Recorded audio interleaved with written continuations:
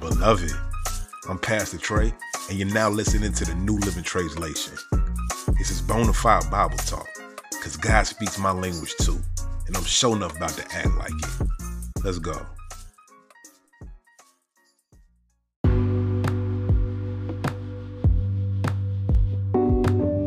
Whew, it's been a minute, y'all.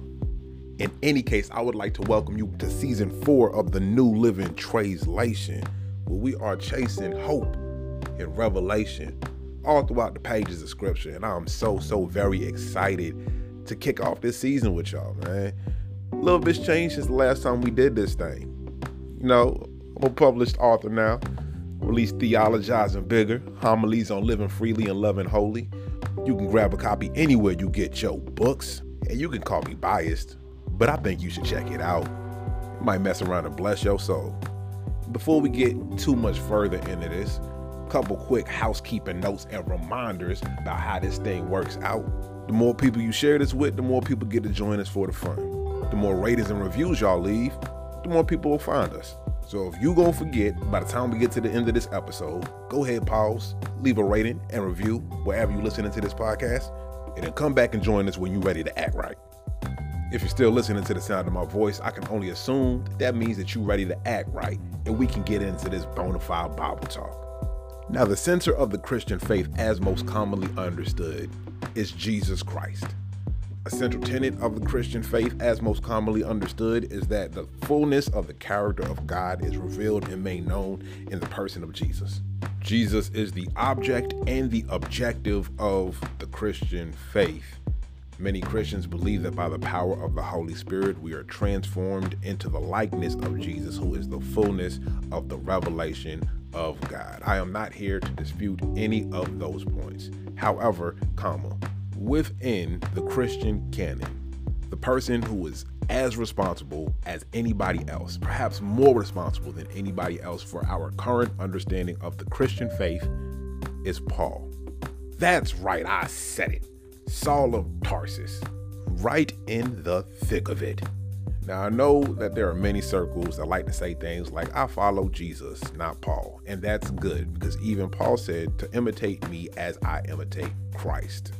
Jesus is the one to whom Paul is pointing us. But the fact of the matter is, the only reason that any of us Gentiles, any of us Goyim, any of us non-Jewish people know about this Jewish man who walked the first century hills of Judea under the thumb of the Roman Empire, was crucified under Pontius Pilate, died and was buried, and on the third day he raised again and ascended to the right hand of Father, from where he will come to judge the living and the dead. The only reason that the majority of us know who this God-man is because of Saul of Tarsus.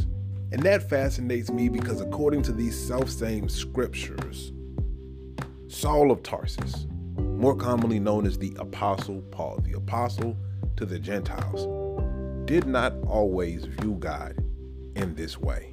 According to Paul's own testimony, as well as the testimony of the author of the Acts of the Apostles, most commonly believed to be Luke, Paul began his life in ministry as a zealous member of the sect of the Pharisees, so zealous in fact that he went around persecuting, trying to round up the followers of this new Jesus movement. And I am so regularly fascinated by this about face that Saul of Tarsus, that the Apostle Paul makes, that we are going to start off our season of the New Living Translation with some bona fide Bible talk about the revelation of Jesus to Saul of Tarsus in Acts chapter 9. Let's get into it. Now, Saul was still out there wilding, selling wolf tickets and putting hits on Jesus' people. He had gone to the big dog and asked him for the green light for the crews way out in Damascus, so that if he found any of Jesus' people out there, man or woman, he could snatch them up and bring them back to Jerusalem. So he in the middle of doing that, almost at Damascus, and boom, a light out of heaven flashes round him. And Joy knocked him clean out. He heard a voice asking him, Saul, So why you hate me for? Then Saul said, Boss, who are you? the voice said, I'm Jesus, the one you keep hating on. It's getting kind of hard for you to fight against that urge, ain't it? Saul was shook, amazed. He said, Boss, what you want me to do? Go on and get up and head it to the city. Somebody gonna tell you what you need to do. the fellas that was with him stood there quiet as church mice.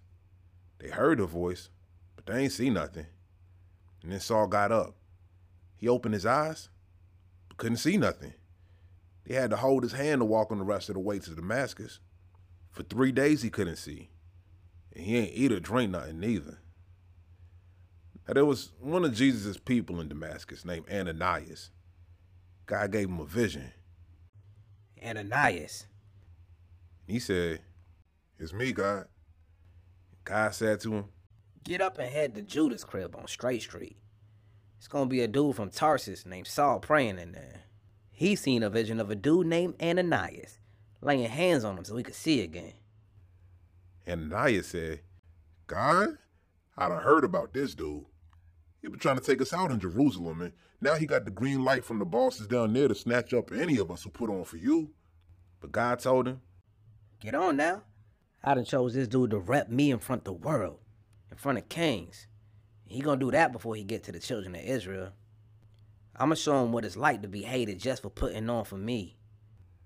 So Ananias went to the crib and laid hands and said, "Saul, bruh, God sent me. Jesus, the one who pulled up on you on the way up here. He sent me to you so you could see again and have God's spirit in you." Right away, something like flakes fell out of his eyes and he could see again. He got up and got baptized. After he ate, he got better.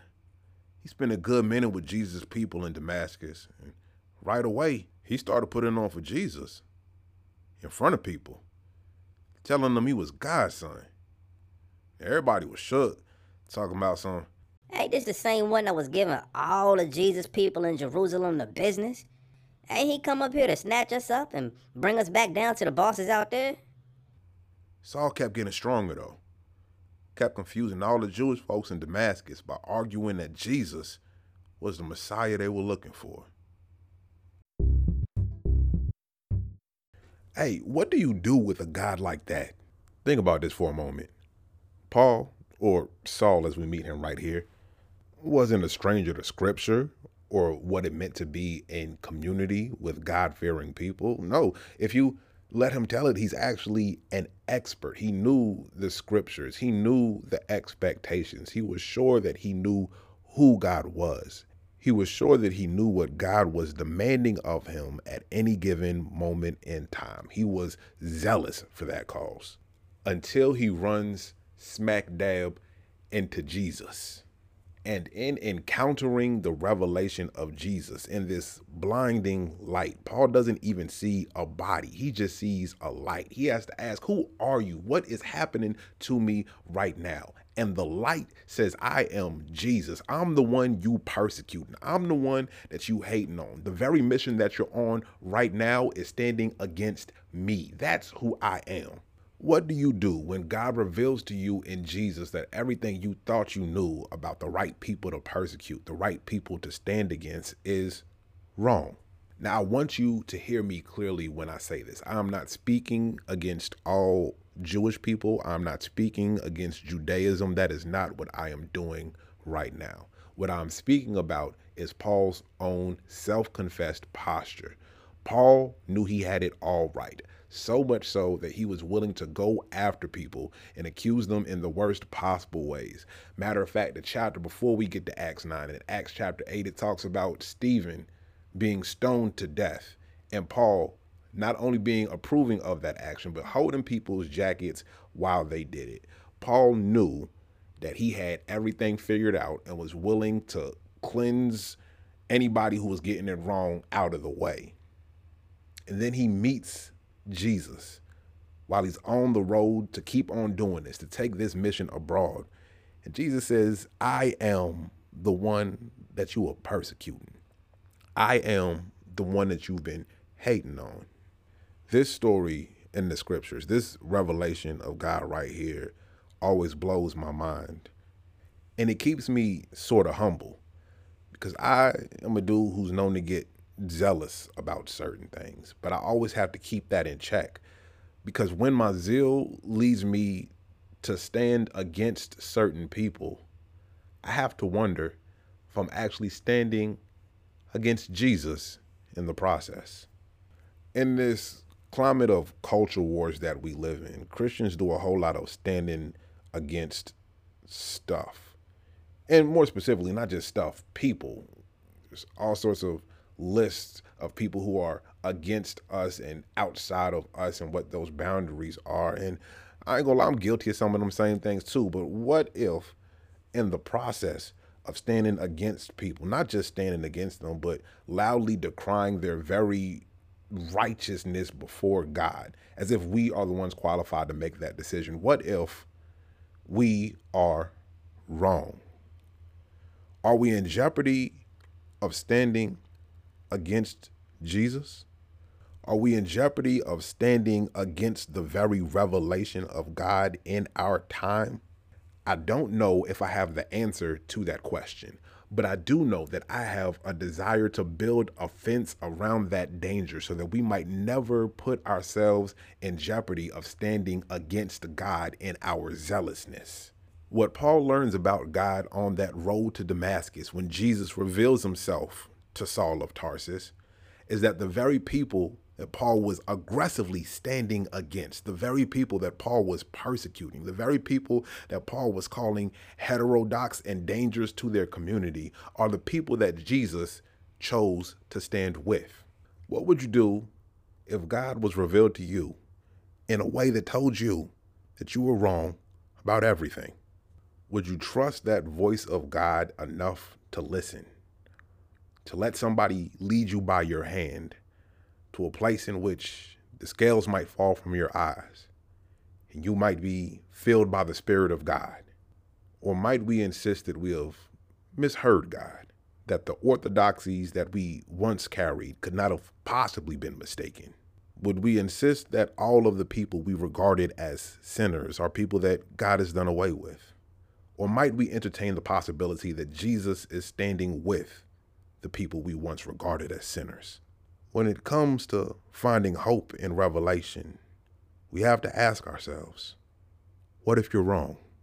What if the God that we've been pursuing this whole time is so much grander, so much more loving, so much more active than we'd ever imagined? What if the revelation of God told you to throw away everything you knew and to love on people a little better? I don't know, but let me pray with you.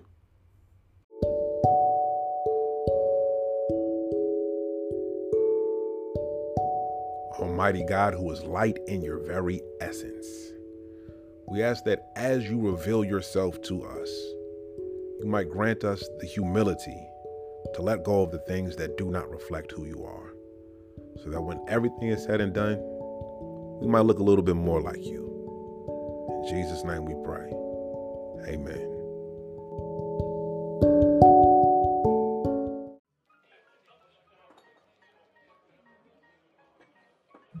Translation is a production of Three Black Men, the podcast about theology, culture, and the world around us. You can follow us on Twitter at 3 Black Men. That's the number 3, not spelled out, Black Men. You can follow us on Threads too at 3 Black Men Pod. That's the number 3 Black Men Pod over on the Threads app.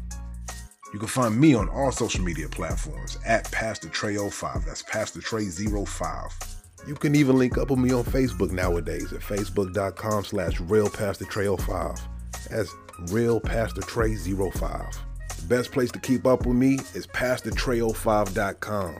That's PastorTrey05.com. And there you'll find all of my social media handles. You can subscribe for my newsletter, get regular writings from me.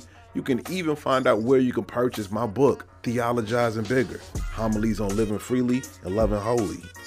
This work has been made possible by a community of folks who've chosen to show their support through generosity. You can join us at patreon.com/3blackmen. It's Spell 3 out that time though. Patreon.com/3blackmen. There you can find even more original content from Sam, Rob, and yours truly. Make sure you subscribe to, rate, and review the New Living Translation and 3 Black Men wherever you get your podcast. And remember, real recognize real. Don't get caught looking unfamiliar.